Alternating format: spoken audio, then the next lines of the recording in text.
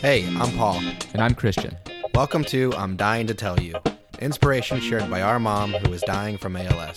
There is no cure for our mom or anyone else with ALS, but right now, she's on a mission to find and share stories of inspiration. Coming to you from Cincinnati, Ohio, we're happy to introduce the one lady we've both loved since the first day we laid eyes on her, the queen of the Queen City, our mom, your host, Lori.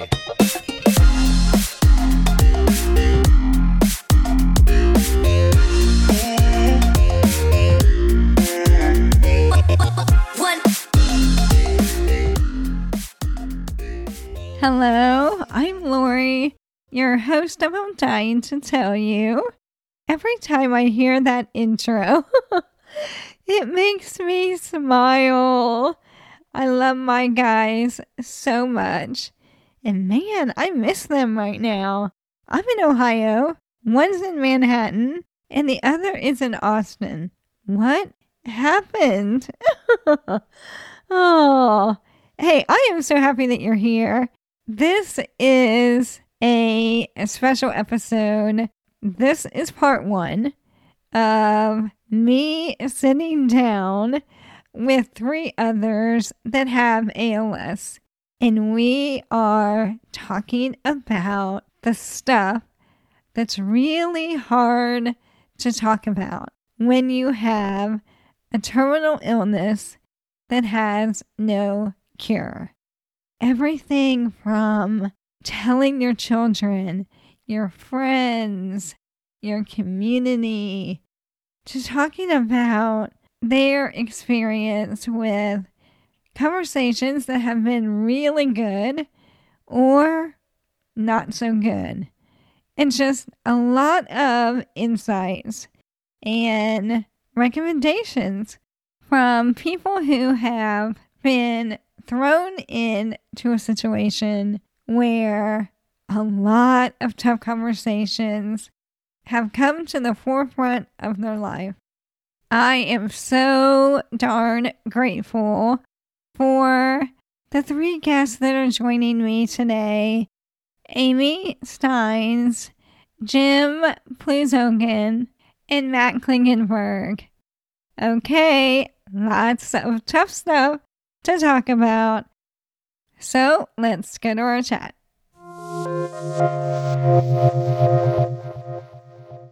So this idea came from Jim. Jim, I love your idea. Yeah. It came from people that I've been connecting with. I passed those along to Lori just because I'd been hearing other people say to me that, some of these things had been continued to be difficult. So absolutely. No, these are I think so important questions that, like Lori said, they're hard to ask and talk about, but I know it benefits so many people, especially me. When Lori, I think you did something similar a while back, kind of, mm-hmm. And it was so helpful. Yeah. Okay, let's kind of lean in. So I'm here with three who are living with ALS and are willing to talk about those things that are hard to talk about, the conversations that are incredibly hard around ALS.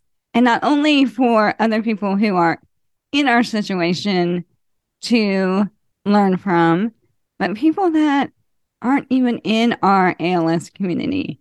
So I have Amy, Jim, and Matt. Thank you all for being here. Thank you. Pleasure. Okay, why don't we start with brief introductions so that everyone knows who you are and a little bit about your background. So who wants to go first? Amy?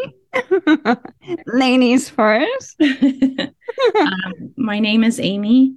I am 50 years old. I just turned 50 a few months back. I was diagnosed when I turned 48 with limb onset. I have been a stay-at-home mom most of my life, part-time jobs, but so grateful that, I've been able to be a stay-at-home mom. I have 3 children They're all in college, and they're all still living at home. So I'm grateful for the time that I have with them. Yeah. And then I'm married to my husband of 20, it'll be 27 years. So, yes. Nice. All right, Jim? I'm Jim. I live in Charlottesville, Virginia.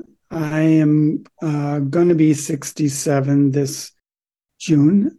My wife and I have been married for 45 years. Wow. Oh, Got married young. Yeah. We have 2 kids that are grown and still very close family. I'm a retired pediatrician. A good part of my work has been with children with medical complexity and disabilities. So ironically, I spend a good chunk of my professional life advocating for and taking care of kids with very similar disabilities that people have with ALS. And I was diagnosed in November of 2021 with limb onset. All right, Matt?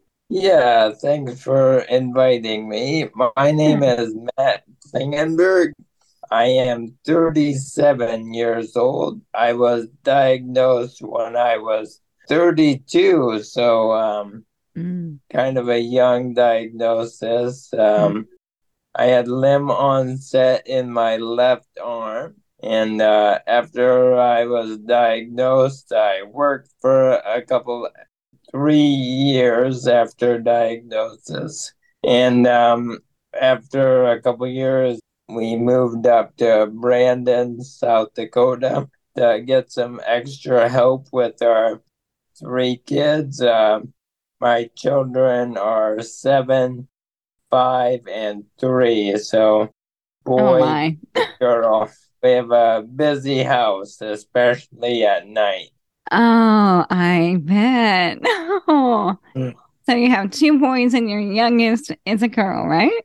Yeah, one little princess. And of course. She was born after my diagnosis. My wife wanted one more kid, and so we'll see how this goes. But yeah, and it went pretty well. Yeah, she is super. Well, I love this. You guys all have a little bit different backgrounds, and we're talking about tough conversations. And you all have children, but at different ages, so this is going to be good because I know as a mom with ALS, the toughest conversation around ALS has been with my children. So we'll get to that. Why don't we start with the toughest conversation? The first one, when you hear that you have a terminal illness with no cure. So this conversation is coming from a medical professional. Does anyone want to share their experience with that moment? Yes, I'm guessing my story is like many others where there was kind of a suspicion that it could be ALS. So they had the constant twitching in my arm and did all these different tests, MRIs, spinal taps, every type of blood test and a couple of EMGs. And then finally, they did the EMG in my hand that showed the fibrillations. I was in a little hospital room at Iowa City at the University of Iowa Hospitals. And we were in this just little dark room. And the doctor said, well, I'm going to go out for a minute and look at these results. So I was sitting in this room by myself, thinking that this probably isn't good. So I just started looking at pictures of my kids, and that helped pass the time. And the doctor came in, and he had another neurologist, and they said, we think you have ALS. It was like complete shock. Even though I was thinking that might be the case, it still hits you like a ton of bricks. It's like that one moment changes the whole direction of your life. Mm-hmm. It's a hard moment when you hear that. Mm-hmm. Yeah, absolutely. I was 37 when I was diagnosed. And I remember the doctor saying, after I got dressed, did the EMG and all that, and he came back in, he said, "What do you know about what this could be?" And, now I look back and I'm like, he was feeling me out to try to understand, is she ready for this news? Should I tell her everything? How should I deliver this tough news?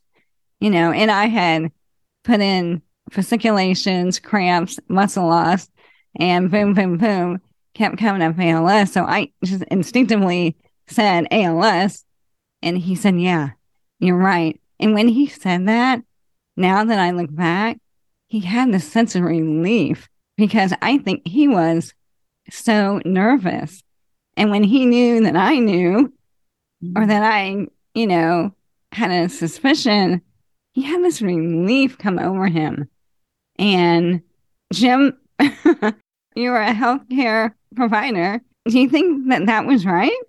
I think you're spot on, Lori. Okay. I think you're completely spot on. I think that some physicians are so overwhelmed psychologically with having to get this terrible news that they unwittingly delay the diagnosis, sometimes delay getting people where they need to get to, because it's so devastating for them to think about having to give that diagnosis to someone, maybe not so much neurologists, but I don't know, in the last year or so, as we've been exploring this in IMALS about delayed diagnosis, I've been hearing a number of stories of neurologists that have never seen ALS and likewise feel concerned about making this life-changing diagnosis. And so I think you're spot on with that. And I think it was rather kind of him to ask the question first. Was it a him? Was it a man? Yeah.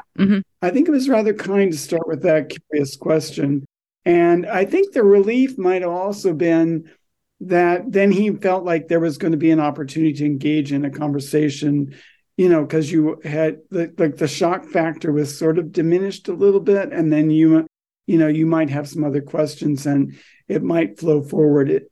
I think it's hardest to give bad news when the person is, unprepared or maybe in a lot of denial because it's just more complicated. But yeah. So tell me about your experience with that first tough conversation.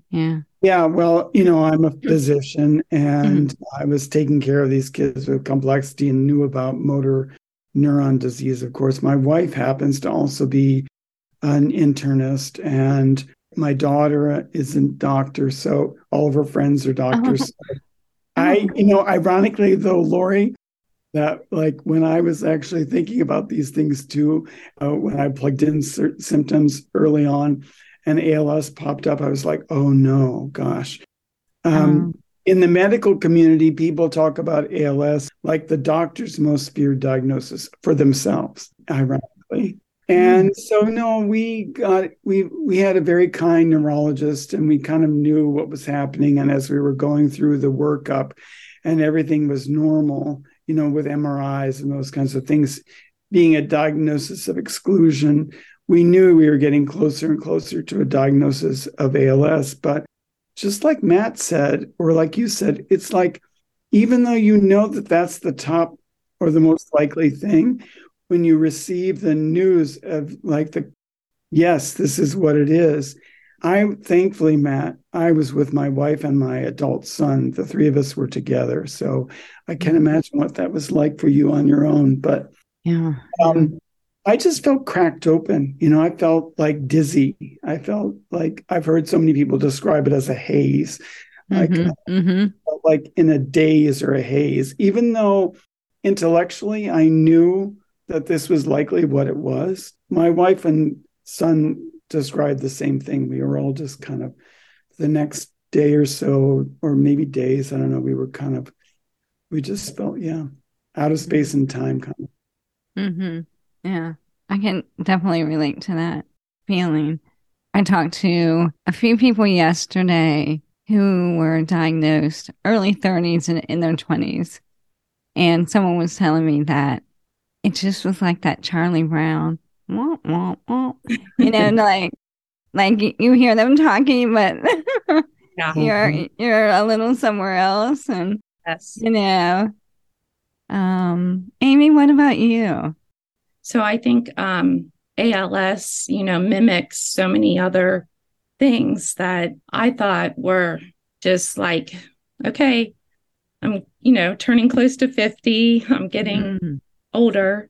Just thought it was arthritis or something. So I went to an arthritis doctor. And like Matt said, you go through all these tests, blood work and everything, and to try to find what it is. And she said, I have to refer you to a neurologist. It might be ALS. And I was like, oh, ALS? Like, she has no idea what she's talking about. Oh. And I mean, this was in my head, just talking out loud. And I kind of put it off for like a couple of weeks, but the twitching just got so bad that I was like, I'm going to go and get it checked out. And, they go through all the testing. I had to wait like 2 weeks, and my husband went with me, and he came in, and the doctor and told the news. And it was just like an outer body experience. Like I heard the words and was watching my husband, burst into tears. But I was like consoling him. I was just in a state of shock. It was just like, you hear the words, but you're like, it's not real. I wasn't there, like my mind, Yeah. really hard. Because they said it might be ALS. And then you had a couple of weeks before your definite diagnosis. So you were more mentally, I don't know, prepared is the right word, but familiar with ALS? Yeah, I tried really hard not to go on Google and yeah. I know they say don't do that, but easier said than done. And I looked it up, and I remember my mom saying, you don't know anything yet, so why worry? I really tried to put that into practice.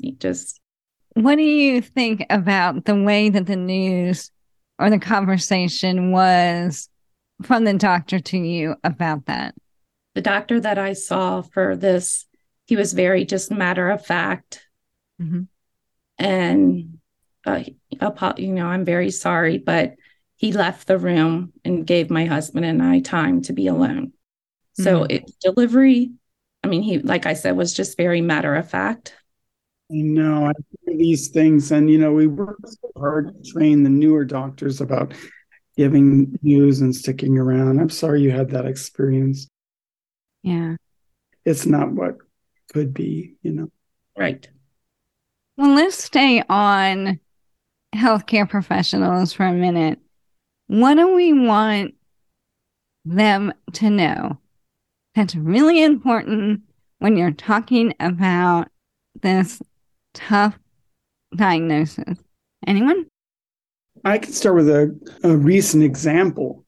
I went to see a physical medicine and rehabilitation doctor last week, and I was really looking forward to it because I'm now needing to use a wheelchair more and walking assistance and different things. I'm having a lot of spasms and was looking for some help with some of this. And it was a young guy, came highly recommended. What I really liked was he came in and he sat down and he said, I've read through your record, completely, but I'd like to hear a story from you. So why don't you start from the beginning? And he just sat there and let me tell my story again, even though he had reviewed all of the information so far. And he just sat there for as long as it took for me to tell the story in my own words. In fact, I was feeling a little shy about it. I said, shall I go on? Is this okay? Like, Yeah. no, yeah, I want to hear it all. Just tell me all of it. He didn't interject or, adjust what I was saying, or he waited till I finished all of it. And then he asked some clarifying questions. Then he gave his synopsis back to me and said, I guess these are the things. And from what you said, these would be the things we want to work on. And I just felt so connected to him in that way, and so trusting, he knew my data, but he also known my story. And I thought, wow, that was a really great start to a therapeutic relationship. Yeah. He was investing in you from the beginning. Yeah, I like that. Matt, Amy, you guys have anything that you would say?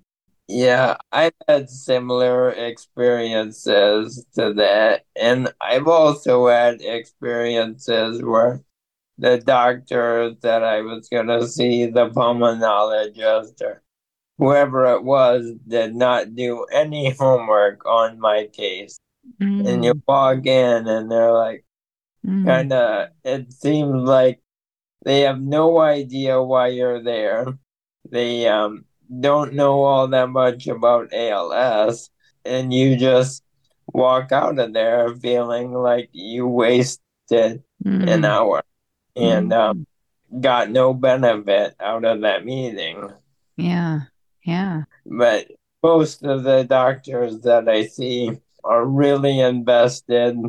They will read my notes, clarify any things that they have questions about, and genuinely seem like they care. Yeah. So. Yeah. Okay.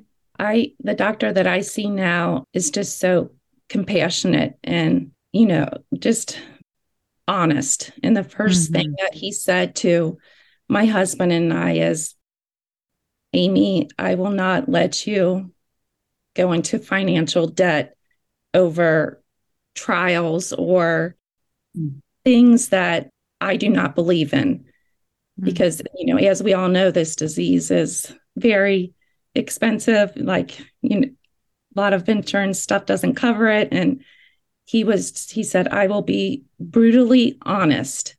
And to me, that was so comforting, because my first instinct was to try to go to all these trials, that were offering all over the United States. And I would ask him about it and he would say, no, that's not worth it, or be totally honest with me. So I really, really appreciate that. Yeah. So you felt this trust. And I know who you're talking about. We love our Dr. Neil. Yes, we do. And he's great. And I know he's been recognized, I think, for being such a compassionate doctor. I think the first thing that we would say about him is he has a great bedside manner. And man, does that go a long way? Just that comfort of being able to ask questions and trusting them. Absolutely. So, yeah. Okay, let's talk about, you were diagnosed, you have the information, and now you have to go tell people in your life. So I recently talked to John Driscoll Hopkins from the Zach Brown Band, and something he said sticks with me. When I asked him that question about telling people, he said, we thought of it like, who do we burden first? We thought about a hierarchy of people, and whose day do we ruin first? And that really struck me. So let's talk about telling family. Okay, you all have kids. Talk about kids first. I'll start. My children knew that I had a big doctor's appointment that day. And after the doctor's appointment, my husband and I went for a drive just to talk about how we were going to tell our children. And we just said, we thought honesty was just the best way to go about it. And we got home and we all sat in one room and just told him the news. And it was one of the hardest days of my life. And sorry, Lori. I know. No, you're good.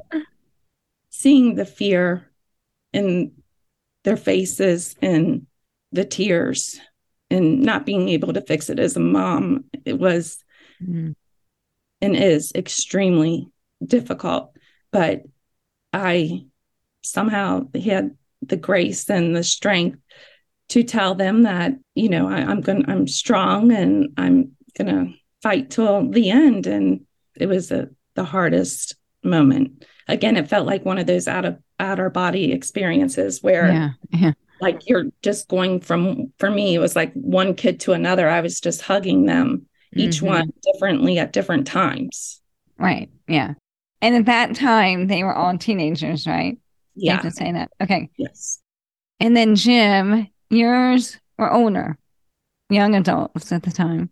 Yeah. Williams at the time was in late 20s and in law school, and he had a break to be able to be with us. So he was there for the diagnosis.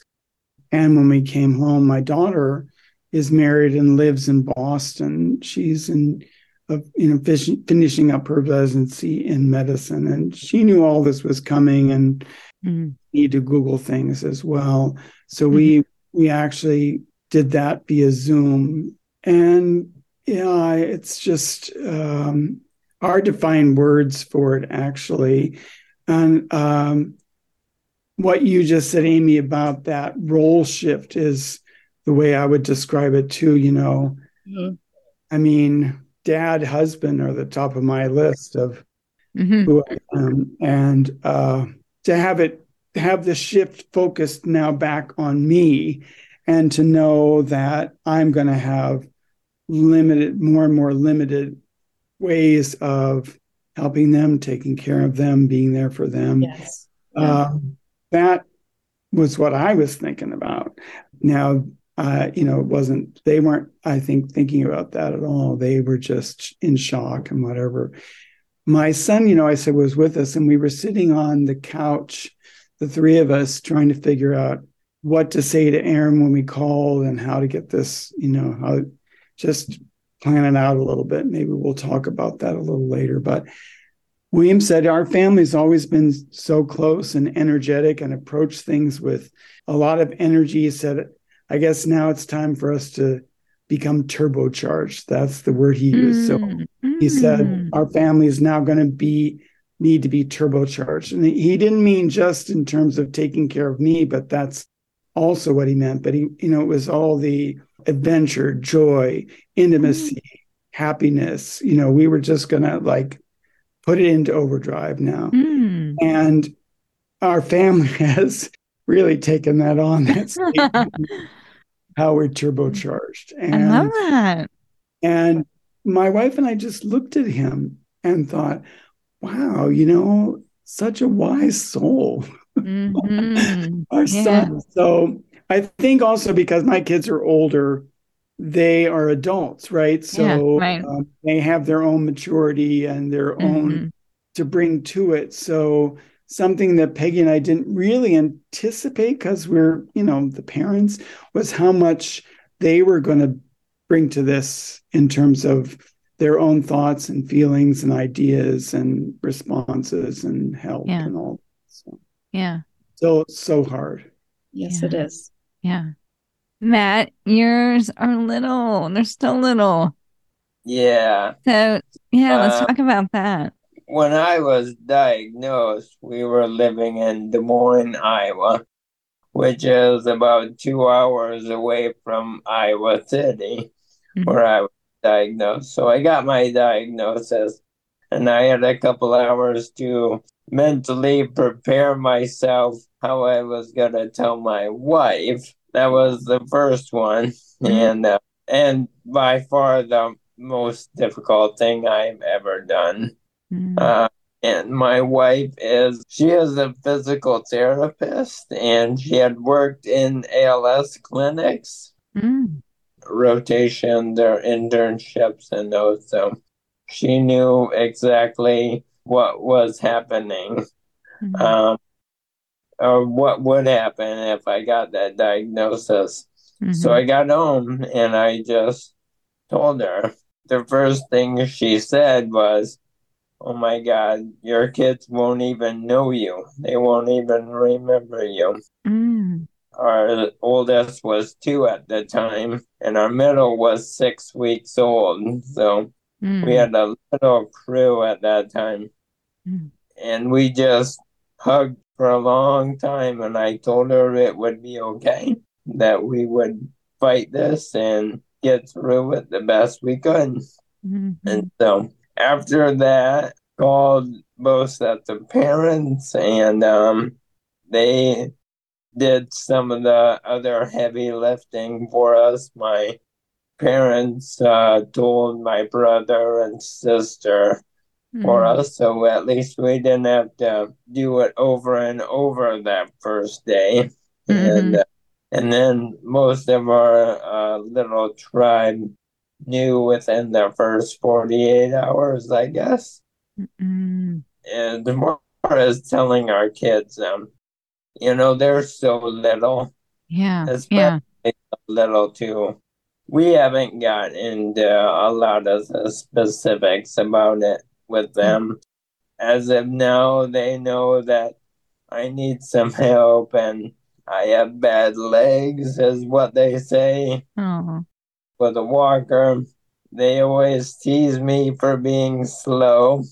Aw. And again, they're 7, 5, and 3, right? Yeah. Yeah. But we haven't discussed the fact that, I'll probably die before they, get to certain milestones or anything. They wouldn't understand it, I think, at this point. My wife and I don't see any reason to burden them with this big, heavy news. Yeah.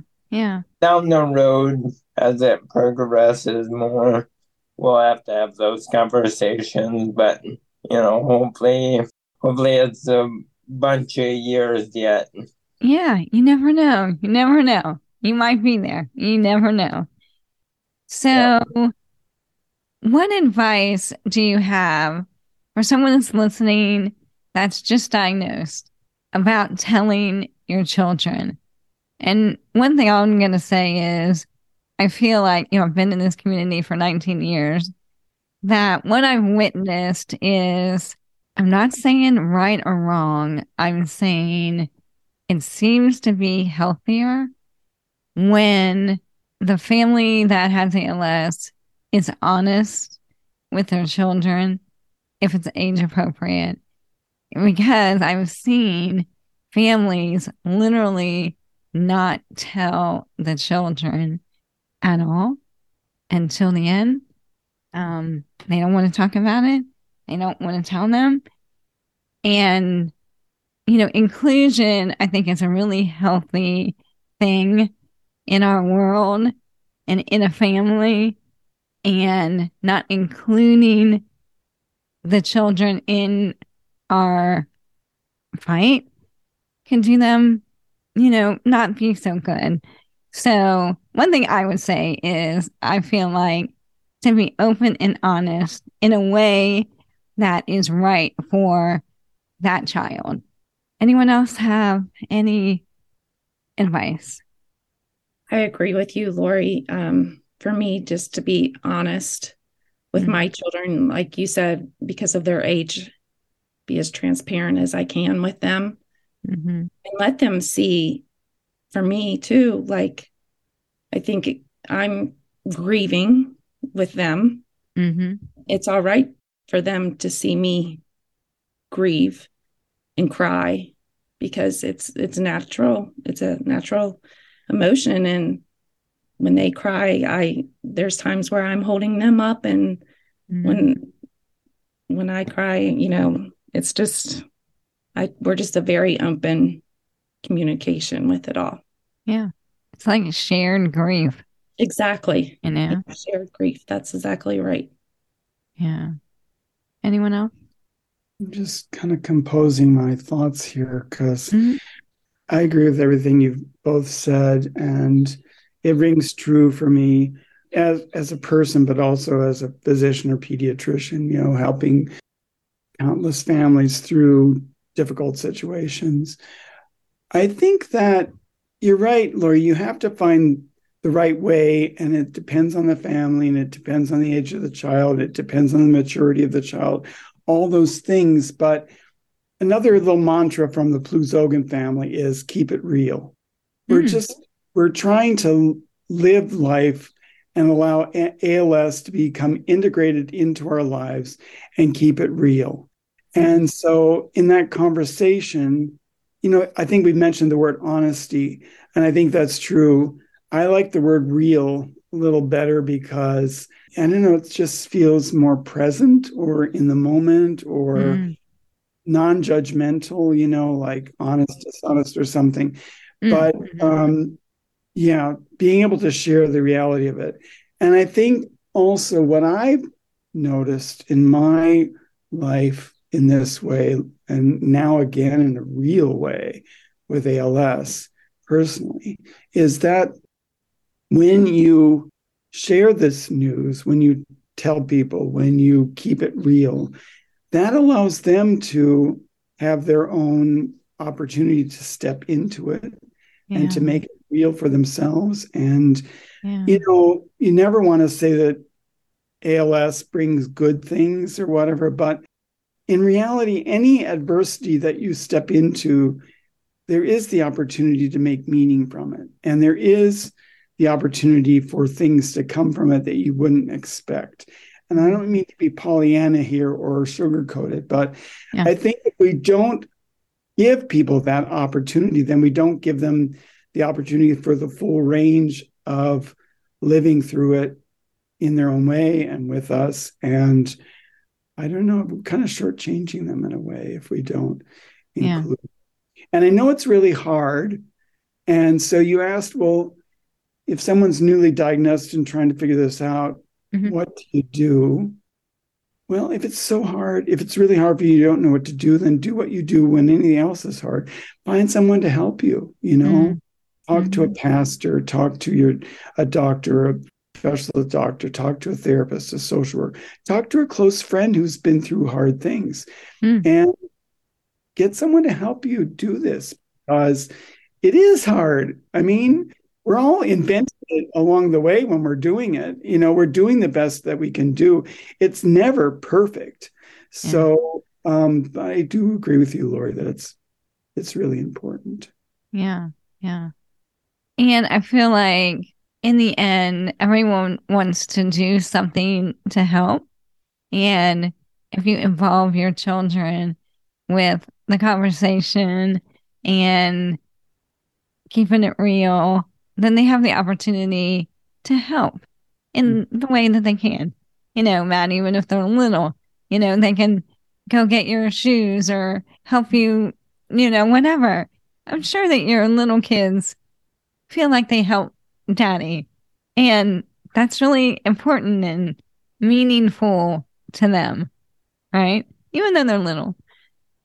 So, we talked about, Amy, you and I have talked about this, about inviting conversation to teenagers, young adults that, might not always have something to say, might not want to talk about it. And I was telling you, and this is way back when, and if it's okay to mention this, if it's not, I can edit it out. But I remember giving you a suggestion like, why don't you have a Wednesday night meal at your favorite restaurant or bring in your favorite meal and you dedicate that night to them asking you questions about what's going on. And I think it was so you were concerned that you don't want it to be about ALS every day, all day. So I was saying, what about carving out a dedicated time to say, ask me anything, share your concerns. And of course, you can do it whenever you want, but we're going to have this time set aside If you want to wait until then, we can talk about it and then move on. And I'm curious if you've done that. or, if you want to just talk about if you agree with that or the value of that, it just gives young adults or kids or anyone the invitation to talk about the hard things. Right. Yes.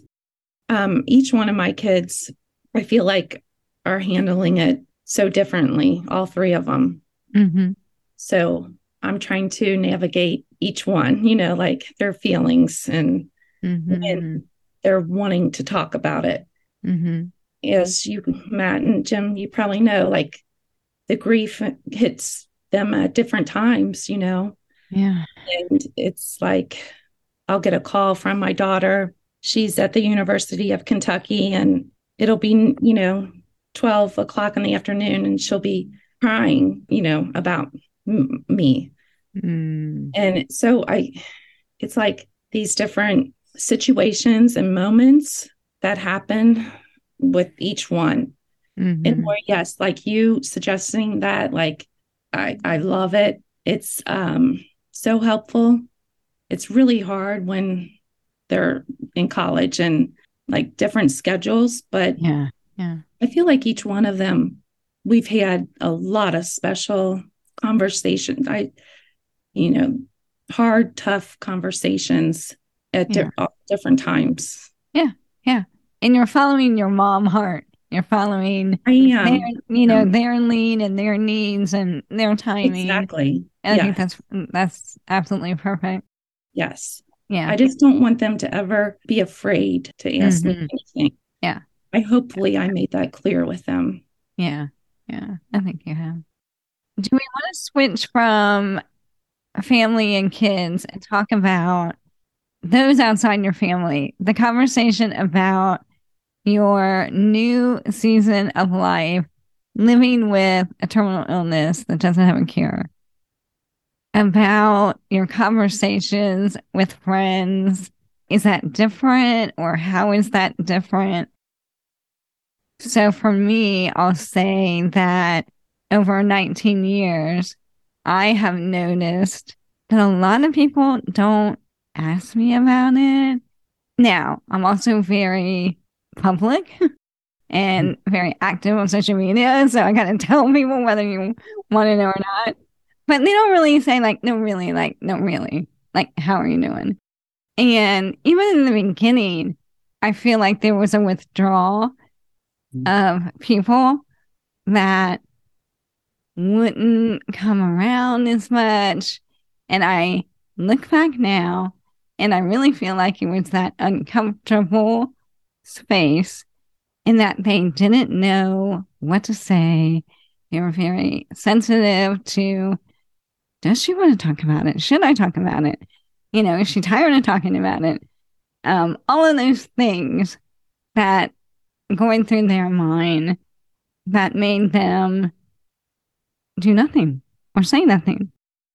Do you guys see any of that, or do you just want to make an observation about tough conversations around ALS with your community? I'll start. And well, my first point would go back to the initial time that you tell friends. And like, for instance, I would tell people and they would not really have much to say. And I came to realize it's because people in general do not know anything about ALS. And so you could tell them, like, oh, yeah, I've been diagnosed with ALS or Lou Gehrig's disease.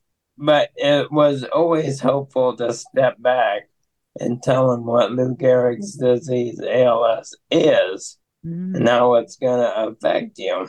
Then they can ask questions, because if you just hit somebody with the news, their brain is spinning and they don't even know how to respond because they don't know what the disease is. So I think it's maybe a little on the patient, and be kind to your friends when you tell them, and maybe give them a little background on what the disease is, and then that will open up some avenue for them to ask questions. Yeah, that's a great point. Yes, it is. Yeah, that's a great point because they don't know what they don't know. They don't, so then therefore they don't know what to ask or what to say, what's appropriate to say in their mind. So that's good. That's really good. Yeah. Yeah, with my friends, I have a really close group of friends, and ALS does change the dynamics because, my friends and I used to go out to the bar and watch football games or go golfing or, any number of activities. And I'm not really able to do that anymore. So now I just talk to my friends on the phone. I think they get enough information about my diagnosis and how it's progressing, either through my parents or quick conversations with me, that they stay informed, but they're not overly, they don't pry. They know, well, I will tell them what I want them to know. So it's more about, family, kids, and work, and just normal conversations with me. Yeah. And I think there's a balance there, right? You want people to be comfortable to ask you how are you feeling today or, kind of like a check-in. But then you also want them to talk about normal stuff, basketball, whatever you normally would talk about. You want to be a part of that. And you want normalcy and you don't want to be left out. So it is kind of a balance, I think. I agree, Lori and Matt. Yeah. Okay. So we've talked about tough conversations with our children, with our friends, with our community. What about tough conversations about really hard topics that is instinctively we want to even avoid? Like, where do we want to be buried? What kind of funeral do we want? Are we going to go on a trek? Let's talk about some of that. So, where do we start? I gave you a lot there. Okay, to my listeners, I think this is a really good spot to cut this episode, and we'll pick up right here on part 2 of this conversation. I hate to keep you hanging. But this is going so well. I wanted to continue the conversation, so I'm going to do that. And then we're going to split it into 2 parts. So please come back and listen to part 2 of Tough Conversations Around ALS. Thank you all for being here, and to my guests for being so willing and open and honest about tough conversations around ALS. If you haven't already, please subscribe to this podcast, and then you'll automatically get notified when part 2 is released. I release new episodes of Inspiration on the 2nd and the 4th Tuesday of each month. But it's really nice to get that reminder that a new episode's come out. Another way to know what's coming up is to follow me on social media. I am pretty much everywhere at I'm Dying to Tell You podcast. Thank you so very much for being here. Until next time, know, You are loved and not alone. Thanks for listening. Thank you for listening to our mom. Make sure to visit her website at I'mDyingToTellYouPodcast.com, where you'll find photos and show notes about this episode. If you liked the show, please subscribe to the podcast and share it with a friend. Thank you.